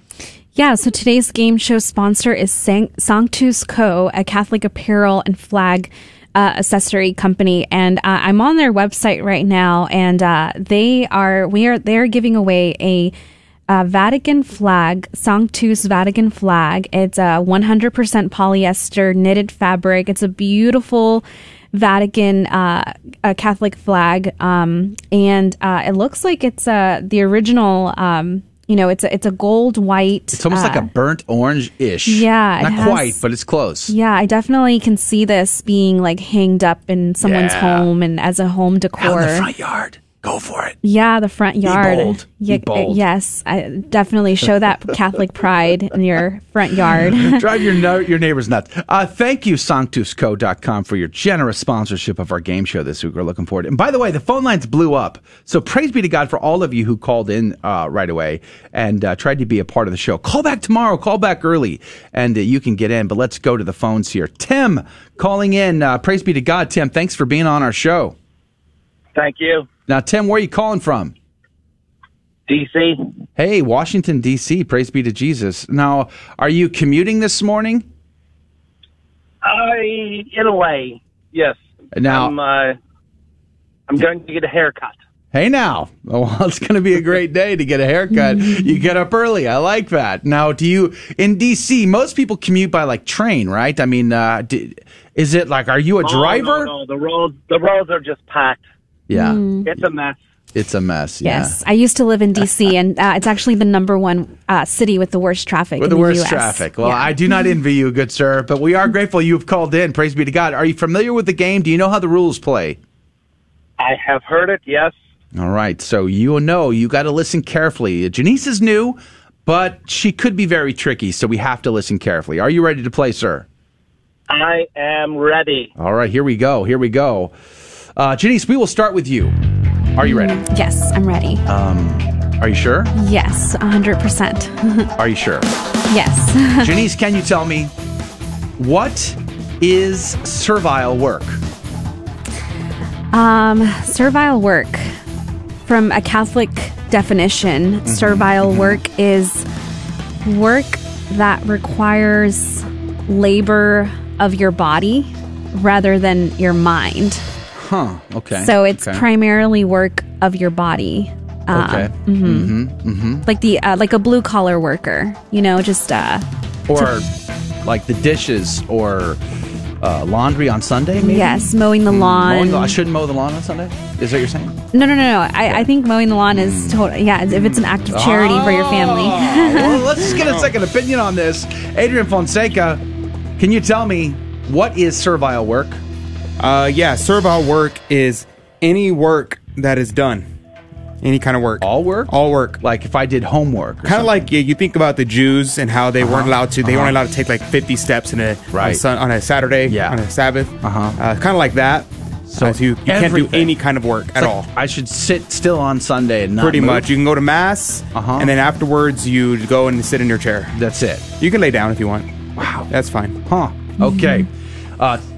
Tim, I'll allow it. Tim, let me summarize for you. Adrian seems to think it's all kinds of work, every work, versus Janice seems to think it's just work of the body versus that of the mind. 15 seconds on the clock. Who's right? Who's wrong? Tim, what say you? I am going to say Adrian is incorrect. Wow. Oh, wait, wrong one. Second. You're right. Adrian, I missed the whole saying who's wrong. It really threw me off. Of course you are right, Tim. And I like the way you think, sir. That we should put that on a button, Adrian. Adrian is incorrect. I didn't hear that. I did not hear that. That's not what I heard. That's not what I heard. Obviously. Otherwise I wouldn't have hit the buzzer. You are right, sir. Very good. You are in the coffee cup of divine providence. Praise be to God. It is work of the body rather than of the mind. Well done. I think we can double your impact here with a second question. Double your chances to win this week's prize, Tim. Let's do it. I got to say, this next question is probably super easy, though. It's not tricky at all. Let's just see how it goes. We'll start with Adrian. Adrian, I know this question is probably very near and dear to your heart. But Adrian, can you tell me who founded the Jesuits? Yes, that would be Ignatius of Loyola. Ignatius, like the Ignatius of Loyola? Yeah. Like, wasn't there many? Ignatius of Loyola. Is there multiple Ignatius? Ignatii of Loyola? Ignatii of Loyolae. So there's only one. I'm fairly certain. Okay. I guess there could be another one, but I don't. Not that I know of. Okay. So Ignatius of Loyola is your final answer. Let's just see. Let's get a second opinion. Janice, can you tell me who founded the Jesuits? I believe that was St. Francis de Sales, actually. Really? Yeah, because I think he had a great devotion to the Sacred Heart, and I think the Jesuits have a great devotion to the Sacred Heart. I might be wrong, but I feel confident about my answer. Really? Interesting. Okay, well, let me summarize for you, Tim. Janice seems to think it was St. Francis de Sales. And Adrian seems to think it was Ignatius of Loyola. 15 seconds on the clock. Who's right? Who's wrong? Tim, what say you? I would say her nervous laugh didn't help me believe her. But I did know it was a friend of Loyola. Ignatius of... Is that your final answer, Tim? I like how he didn't say Adrian was right. He said instead that the answer is Loyola. Well done. Well done. Well, he's got you figured. He's got you pegged there, Janice. Don't play poker with Tim. I'm saying he's got the tells down. In fact, it was Ignatius of Loyola, 1491 to 1456. St. Ignatius of Loyola, pray for us. All right, so you're in for 2, Tim. Congratulations. This third one could be easy, could be tricky. I think it's right on the line here. Let's see if we can't triple your chances, Tim. Here we go. Back to Janice. Janice, can you tell me, who is the patron saint of pawnbrokers? I think that was St. Joseph. St. Joseph? Yeah. Really? Yes. Fascinating. St. Joseph. Mm-hmm. I wonder if Adrian knows. Adrian, can you tell me, who is the patron saint of pawnbrokers? Well, I suppose I can tell you. Okay. You really want to know? Yeah. All right, sure, I'll tell absolutely. you. I'll tell you. Okay. It's St. Nicholas, okay? Yeah, there, I told you. Like jolly old? Well, you know, how many St. Nicholases like, are there? Smack like the 7, Arius, right? St. Nicholas at the Council of Nicaea, that guy? Dabbing those heretics, really? St. Nicholas. So your answer is St. Nicholas? My answer is St. Nicholas. Huh. Wow. Those are choices right there. Let's just see. Those are choices. Tim, here's the deal. Adrian says St. Nicholas is the patron saint of pawnbrokers, whereas Janice is saying it's St. Joseph. 15 seconds on the clock. Who's right? Who's wrong? Tim, what say you? Difficult. Patron saint of workers, St. Joseph, but St. Nicholas for his generosity. Oh, I'll have to go with jolly old St. Nick. Jolly old St. You mean you would like to go with Adrian, right? Survey says. I just wondered. Adrian likes to have his ego fed. I was just wondering. The Lord tells us not to do that. Yeah. Tim, congratulations. It is St. Nick. In fact, a lot of pawn shops keep the symbol of the 3 balls out in front, like on their signs. That is a reference back to St. Nicholas. So I didn't know that. Fascinating facts on the program today. As long as you're honest. Well, Tim, God love you. Hey, what church do you go to again, Tim? I go to, well, I do like the Basilica in D.C., but St. Dominic's. St. Dominic's. Hey, Dominican. I've been to that parish. It's a great parish in downtown. Praise be to God. Well, Tim, we are grateful to you. They're all great, right? Because we have Jesus everywhere. Amen. Yes. Amen. All right, Tim, we're going to put you on hold. You have a great day, and more importantly, you have a great haircut, sir. Oh, it's up to the man that will be using the scissors. May he not cut my skin. Well, we will pray for that for sure, Tim.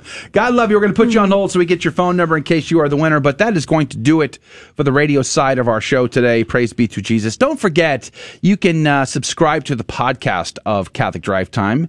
Everything is linked up. You can actually listen to podcasts right on our website. You can also listen to podcasts on our mobile app. So you can listen live, get the programming of your local Catholic radio station, and listen to our podcast right on our mobile app. Search your iOS or Android app store for the Guadalupe Radio Network, and in the flyout you'll find the podcast of Catholic Drive Time. But we're also on iTunes, we're on Google Play, we're on Stitcher, we're on all of those platforms, but you can find everything, including our content and interviews, on our website, grnonline.com/CDT. That's grnonline.com/CDT. God love you. God bless you.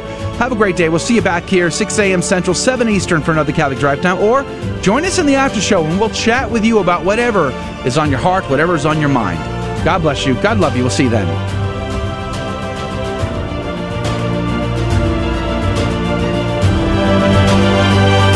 Thank you for joining us on Your Catholic Drive Time, where it is our pleasure to keep you informed and inspired. Join us Monday through Friday at the same time, right here on your favorite Catholic radio station. Don't forget to connect with us go to facebook.com/Catholic Drive Time. Again, that's facebook.com/Catholic Drive Time. Be sure to share more than just us today. Share Jesus with everyone you meet. Bye now, and God love you.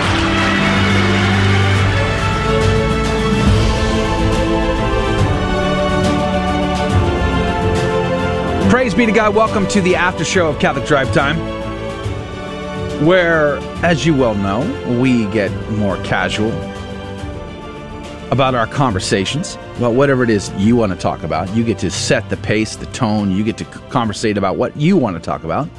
All you got to do, dear listener, is comment. That's your end of the bargain, is commenting. And let us know what you want to discuss, and we will dive into that. The CDT Insiders know how it works, but if you're new here and you're like, what? Well, here's the deal. In the after show, we're very casual because we're not on the radio anymore. We don't have the pressure of the clock. We can take our time and we can conversate about some things. We'll stay on till the top of the hour. If you are new and you comment for the first time, we like to lavish extra love on you by recognizing you. And that's what we do. And then you can comment and tell us where you're from or what you want to discuss, and we'll dive into that. Praise be to God. But we always like to recognize those that are hanging out with us. And we have a lot of people hanging out with us this morning. Praise be to God. 93 is on with us from the deep north. Mike K, good morning to you. Praise be to God. Bernardino. Hopefully I'm saying that correctly. Bernardino. Whoops. That is the wrong sounder. Yeah, that's definitely the wrong. Whoops. Bernardino was on. I don't know if you're still on. We'd love to know if you're still on. But if either way, Bernardino seems like a brand new commenter to me. That's what I meant to do. Yay and amen. Yes, praise be to God. My fingers slipped. Thank you, Bernardino, for commenting for the first time. Christopher Velasquez, good morning to you. Praise be to Jesus. Jeff Burrier and family, it's good to see you back. Thanks for hanging out with us today. Mary Barone, good morning to you. Good morning to you. Let's see. Bernardino and 93 were like chatting in Russian. Something like that. I don't like. What the heck? We're having a private conversation in Russian in the chat box, which is actually kind of funny. It's kind of cool. It's kind of cool, yeah. So, but we like Alaric. Good morning from New Hampshire. Praise be to God. It's good to see you. Oh no, Alaric, where are you from? It's Dave that's from New Hampshire. We haven't. David L is from New Hampshire. Good morning to you. Eric Rodriguez. Praise be to God. Good morning. Who's on Facebook? All sorts of people. Myra, Chris, Joaquin, Lori, Josh, trying to go through all these numbers. Buddy, Patty has gone now, but she was joining us during the show. But good morning to everybody. Yeah, good morning. Good morning. Josh Knoll just Myra, said good morning. Good morning, Josh. Yeah, praise be to God. Absolutely. Eric just hopped on the YouTube side. Good morning, CDT. Having a late start today. # wake up mode. Jonah says, let's talk about our favorite sport. We talk about football, the real football. Real quick, before we move on to talk about sports and stuff, I wanted to read from an 1800 catechism on servile work, what servile work is considered. It says, how should the Catholic keep Sunday holy, and how does he profane it? Sunday is kept holy by abstaining from all servile work performed for wages or gain, or not commanded by necessity, by passing the day in works of piety, and hearing Mass devoutly, listening to the Word of God in church, and spending the day at home in a quiet manner, pleasing to God. If justly prevented from being present at church on Sundays and holy days of obligation, we should unite in spirit with the priests and the faithful assembled there, and pray fervently during the rest of the day. We should read books of devotion, endeavor to perform some work of charity. Sunday is profaned by being spent either in idleness or unnecessary servile work, or in that which is still worse, debauchery, gambling, dancing, or other sinful actions. It would be better, that is, less sinful, as St. Augustine says, to till the field on such days than to spend them in frivolous, dangerous, and sinful pleasures. But it is not forbidden, after having properly attended divine service, to participate on Sundays and holy days in honorable, decorous entertainment of the mind and heart. So note, he says that, yes, it would be better to till the field, or, cut the grass, than to do evil things, but that doesn't mean he specifically said it would be, quote, less sinful. So there you go about tilling the field on such days. Yeah. But it is good. It is not just allowed, but it is good to do decorous entertainment of the mind and heart. that is not forbidden. Yeah, amen. Praise be to God. Alaric says he's from Nebraska. Love Nebraska. I've been to Nebraska once. That was to be present for the ordination mass of my friend, Father Mullane. And it was beautiful. It was very, very beautiful. And I think it was in Lincoln. And I could live in a state like Nebraska. It's a gorgeous little state. Rolling hills, green. I like it. Praise be to God. Clarissa says, I hopped on a little late today, too. Good morning, everyone. I am feeding our newborn. Well, good morning, Clarissa and newborn. Praise be to God. We're glad you're here. We're very grateful for you being a part of our program. Eric was saying he woke up late? He's in hashtag wake up mode. That was a question early in the program today. We got onto sleeping in strange places. Oh, it was Adrian that started that conversation. Yeah, because I said I had slept here underneath the console here. Yeah. I had slept, what did I say as well? I said something else too. You said you could sleep anywhere. Yeah, I could sleep anywhere. Oh, one time, so going back to Jonah's comment about favorite sport, when I was in high school, I was playing freshman football. Mm-hmm. I was also in theater, and at St. Thomas High School, we had a ton of homework. So I was getting home at 4, 5, 6 o'clock, and then I was doing homework. I ate dinner, did homework until 2, 3 in the morning. We had freshman football at 5 in the morning, so it was an hour drive to get to football. So I was sleeping an hour a day. It was horrible. Yeah. Freshman football. And one time I was standing there in my shoulder pads and helmet, and I fell asleep standing up, and then I fell forward and landed on my face. So, yeah. I've slept in some interesting places, too. Janice, most strange place you've ever slept?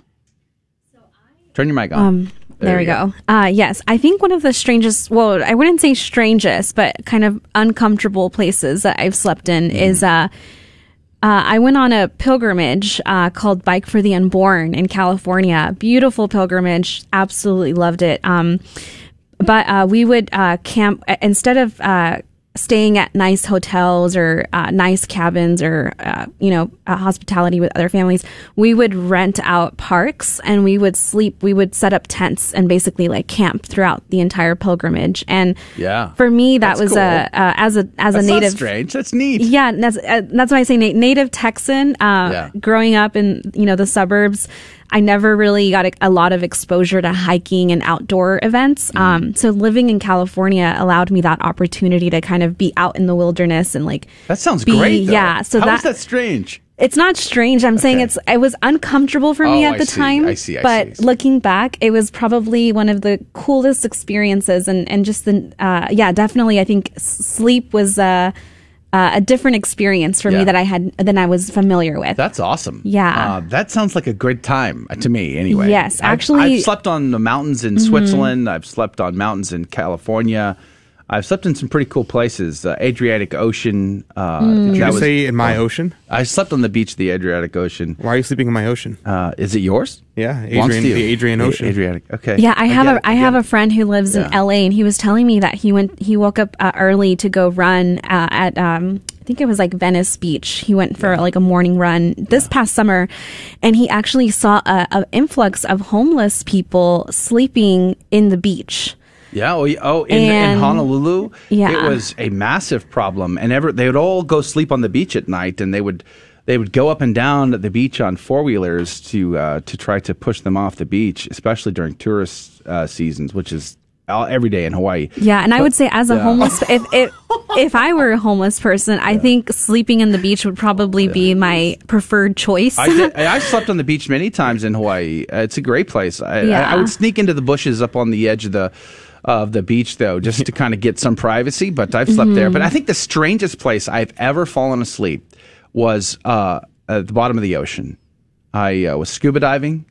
I hadn't slept all night because I was out doing the club thing. I was young and stupid. And so the next day we went on a dive, and we were kneeling on the ocean floor. And I was waiting for the dive master to come to me. He was going through checks and making sure everybody was good to go. And so I was waiting my turn. Uh-huh. And I was kneeling there.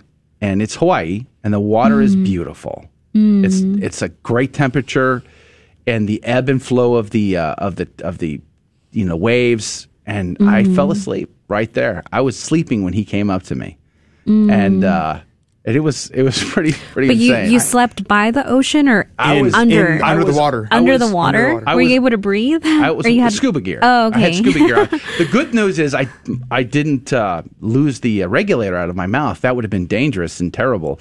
But I fell asleep, rocking in the ocean floor on my knees there under the water, waiting for my dive master, who was a Vietnam era Navy SEAL, and he was absolutely batty. And which made it more fun and exciting because we would go diving through caves and at Shark's Cove. I think Buddy has you beat, dude. Buddy's got me beat. He said, I fell asleep in the U-turn lane of I-45 in West Gulf Bank and then was reported as a dead body.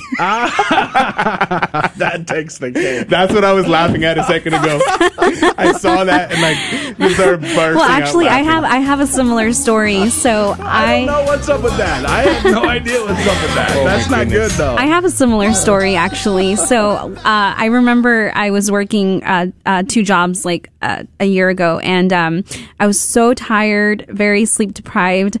And I went to the gas station to fill up my gas tank. And I was so tired that I was like, I'm going to just take a nap here in my car by the gas station. And I ended up taking like an hour-long nap in my car. I pulled down my seat. And then there was this man who was banging at my door. And he woke me up after my hour nap, and he's like, "Are you okay? Are you alive? Do we need to get the ambulance?" And they thought I was dead at the gas station, but I was sleeping. Yeah. Well, I mean, who knows, right? I guess there is one other place that was probably like more uncomfortable or strange. Of course, the Marine Corps, you sleep in pretty crazy places. Many airports. I've slept on many airports.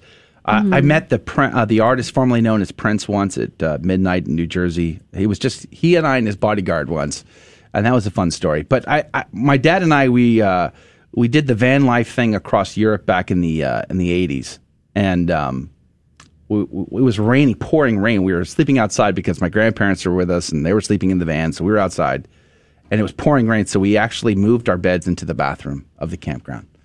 So sleeping in a bathroom was very uncomfortable. Because, the other campers were coming in and out. And the lights were on all night long. It was kind of crazy. So that's probably the worst place, I would say. I got to give a shout out to my buddy and my new roommate, Josh, because he said that he tried to tune in this morning. He woke up late, but he missed the interview, but he's on now. But he said, "Adrian, I have my Alexa timed to play the show at 6:30 to wake me up." And I was like, dude, everybody take notes.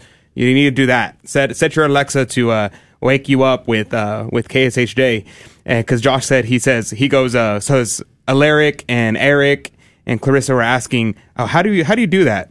How can I do that with Google? And Josh said, well, I don't know about that, but for Alexa, I just type in as a command, play KSHJ, and then set the time for 6:30. So he wakes up to the interview. And it automatically does it? You don't have to program it? You just say... The reason why is because it's done through TuneIn. We stream to TuneIn.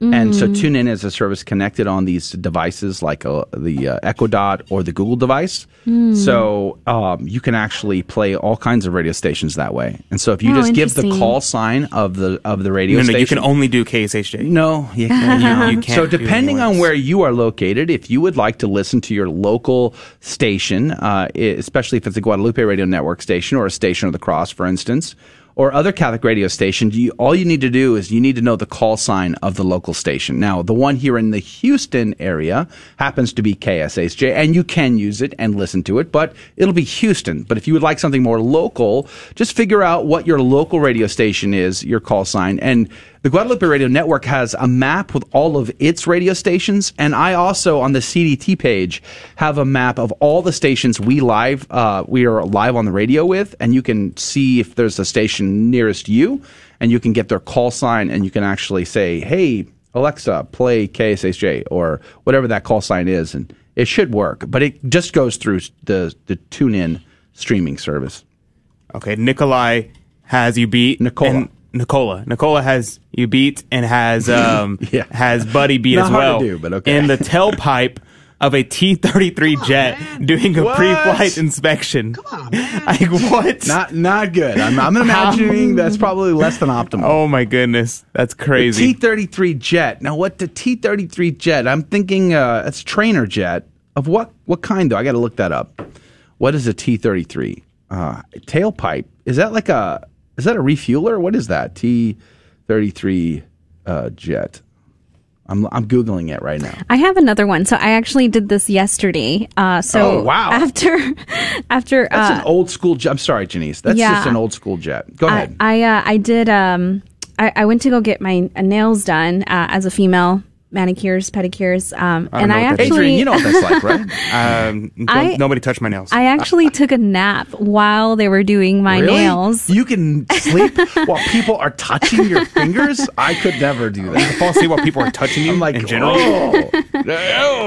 No, thank you. People tell people, back off, don't touch me. Well, they play like classical music, and they give you like a massage, and if you ever want to pamper yourself and just take a day, like a relaxing day, definitely going to a nail shop and just doing like a massage or a foot massage, I think really helps. But I went to sleep during that. I'm gonna say I'm glad you were enjoying it. I, however, probably won't be doing that. I don't like the idea of strangers touching. That's no, thank you.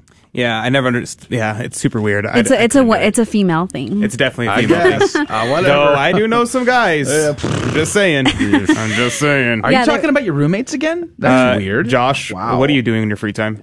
Actually, I don't want to know. Gloria said, my husband just sits down and goes to sleep. Movies, mass. When he goes to see Father John Ricardo a few weeks ago, he was falling asleep too. Ouch. It's like, yeah, he falls asleep everywhere. Wow. Not to call him out or anything. I mean, you might, at mass, at work, sitting on the couch, at Father Ricardo's talk at the prayer breakfast in Dallas, Fort Worth area. I'm hypothetically speaking, I'm just saying. I don't know. That's rough. Nicola actually clarified. So I'm looking at a picture of the jet. You can share my desktop if you'd like, Adrian.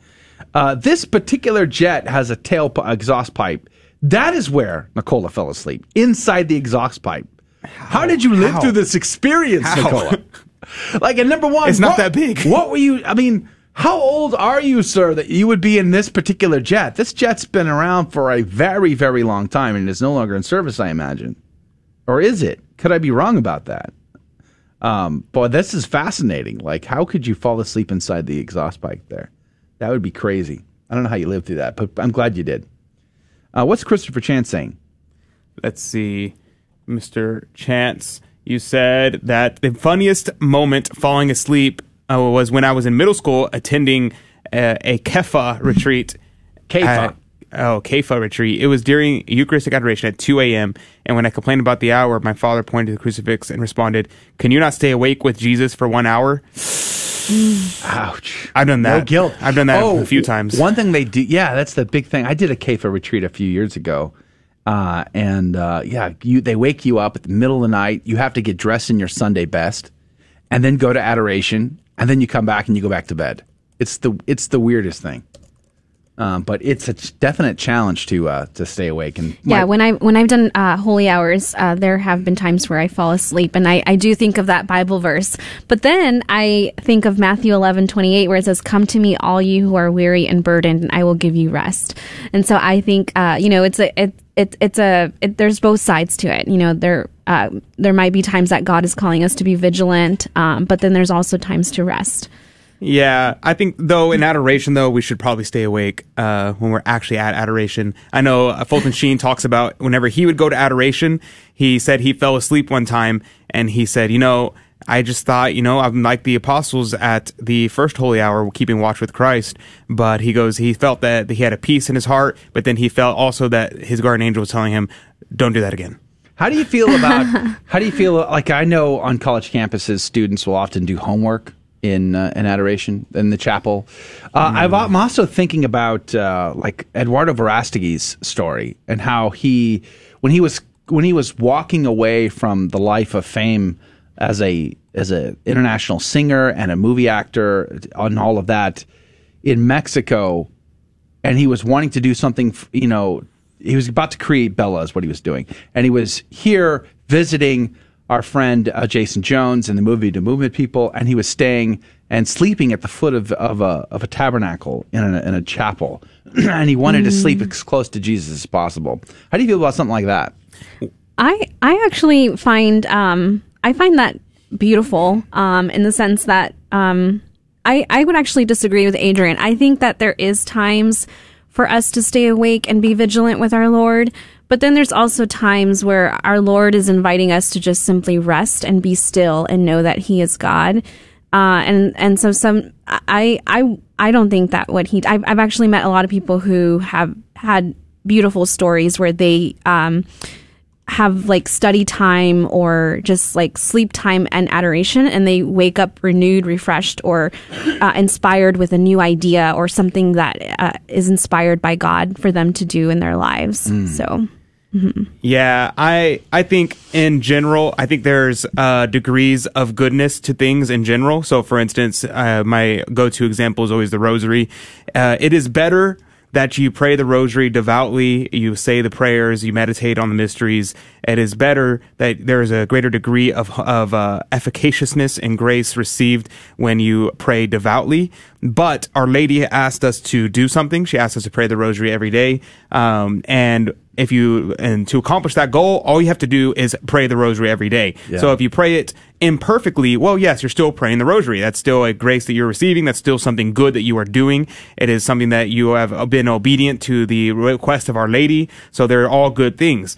And the same way in adoration, whenever you go to adoration, there are degrees of perfection of going to adoration. Ideally, yes, you would be having to be able to spend an hour in meditative prayer the entire time. Yes, of course, that would be ideal. But then there are degrees of perfection of prayer when you're in adoration. I would say one would be just staying awake, keeping watch with Christ. That's typically the theology behind adoration. But it's also permissible, I would say, yes, you could go in. As long as you're not doing anything profane in the chapel, then it would be permissible to do your homework, things like that. I know Gabriel Castillo, he goes into the adoration chapel throughout the day whenever he needs inspiration, when he's writing a talk, when he's preparing one of his videos, he'll go and sit in the adoration chapel.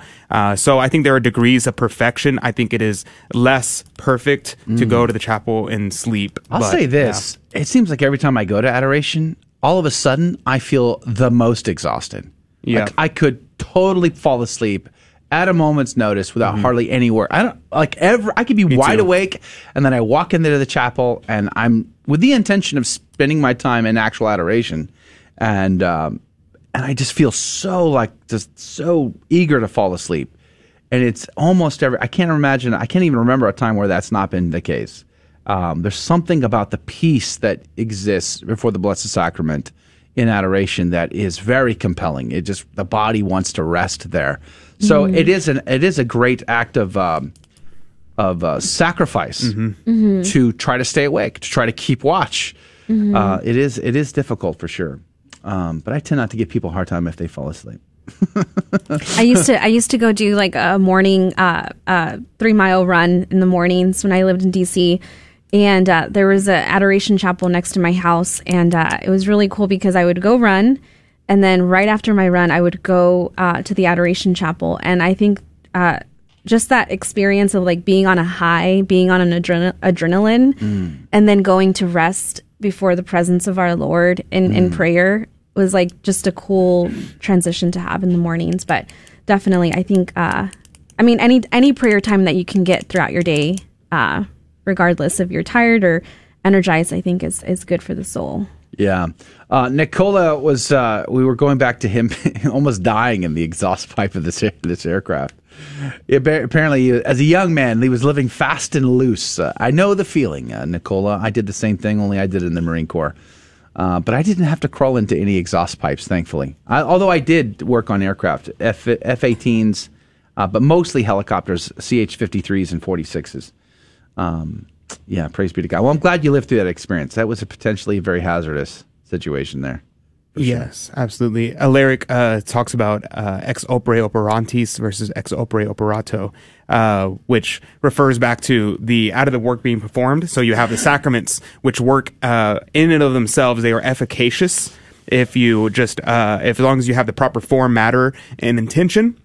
The sacraments are valid. They are efficacious by the very fact that they're instituted by Christ. Sacramentals and private prayer work by the intention and the holiness of the individual, and so they do not work in the same way as sacraments do. So he's making the point, referring back to my analogy about the rosary and adoration. Yeah, so yeah, it is always like the Eucharist is always the Eucharist. Now, the person receiving the sacrament, it does work by the holiness of the person. So, for instance, if you receive the Eucharist in your state of mortal sin and you reject the Eucharist, you don't believe it is Christ, you are still receiving Jesus Christ's body, blood, soul, and divinity. That does not change because the sacrament is the sacrament.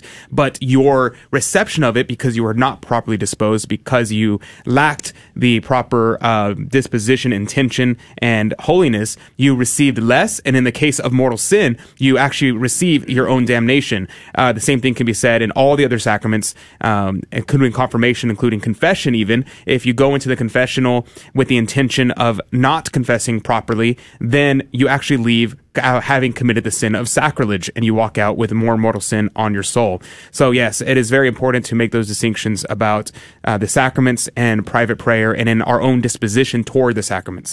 So absolutely. Amen. We have a few minutes left, and I wanted to bring up this other story before we say goodbye, and that is the story out of Costa Rica, the priest that was suspended and sent for psychological treatment. So here's, I think, the summation of this story. This particular priest was saying the traditional form of the Mass, the TLM, and of course, Traditionis Custodes came out, and his bishop actually forbid the saying of the TLM in the diocese. So what he did was he started saying the Novus Ordo Mass, but he said it in Latin, and he said it ad orientem. And now he has been suspended. I want to say he tried to pursue a canonical process to try to obtain the right to say the TLM. I think that's now been suspended. Like, he has given up on that case now. He has been suspended as a priest because he said the Novus Ordo Mass in Latin ad orientem. That's the kind of Mass that I used to go to and had gone to for years before I joined a TLM community at the FSSP. But I want you to think about this for a second.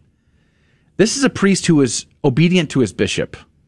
His bishop said, you can't say the TLM. So he didn't. Instead, he said the Novus Ordo, but he said it according to the rubrics. And he said it in Latin, he said it ad orientem, but he said it according to the rubrics, and he's now been suspended and sent to psychological treatment.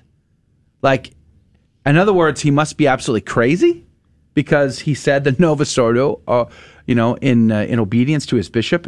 He just tried to say it as reverently as he possibly could within the rules, and now he warrants psychological evaluation. That is rather disturbing, in my opinion. Rather disturbing. Now, I obviously don't know all the facts. I'm not there. I don't know all the facts for this priest or for the bishop for either of their intentions, and I won't know those. However, from the outside looking in, and this is just sort of a litmus test for the rest of the church, I find this very, very concerning. Very, very concerning. I think back of St. Paul's words. And in Thessalonians, to hold fast to the traditions that we have handed on. I love that about St. Paul. The royal we is he and the apostles. The hierarchy of the church, handing on the traditions of the church to the faithful, whether by word of mouth or by letter. Embracing the traditions is a part of the patrimony of the church itself. And here is a priest, seemingly, again, I could be wrong, because sometimes people will tell me, Joe, what you don't know is X, Y, and Z about this situation. And you're right, I don't know all those things, nor do I pretend to. But at the same time, does it warrant psychological evaluation for saying the Novus Ordo in Latin? I don't know. Adrian, you're going to say something? Yeah, there's a lot to be said here, but I just wanted to, I have a lot of things to say about this, but we're coming up at the end of our show, so I'm going to just read to you a couple quotes one from St. Augustine and one from St. John Chrysostom. St. Augustine said, quote, "The mere change of custom, even though it may be of advantage in some respects, unsettles men by reason of the novelty, therefore. And if it brings no advantage, it does much harm by unprofitably disturbing the church. Saint Chrysostom said, Paul commands, therefore, brethren, stand fast and hold the traditions which have been taught, whether by word or by our letter. From this it is clear that they did not hand down everything by letter, but there is much also that was not written. Like that which was written, the unwritten too is worthy of belief. So let us regard the tradition of the church also as worthy of belief.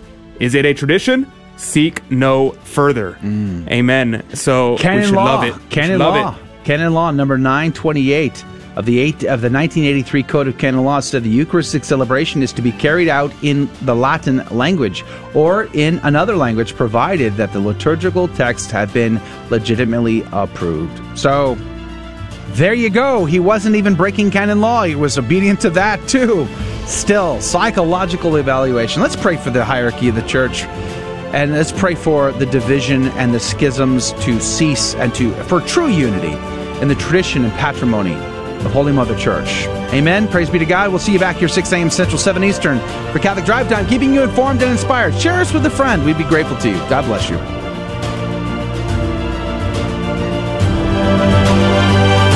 Thank you for joining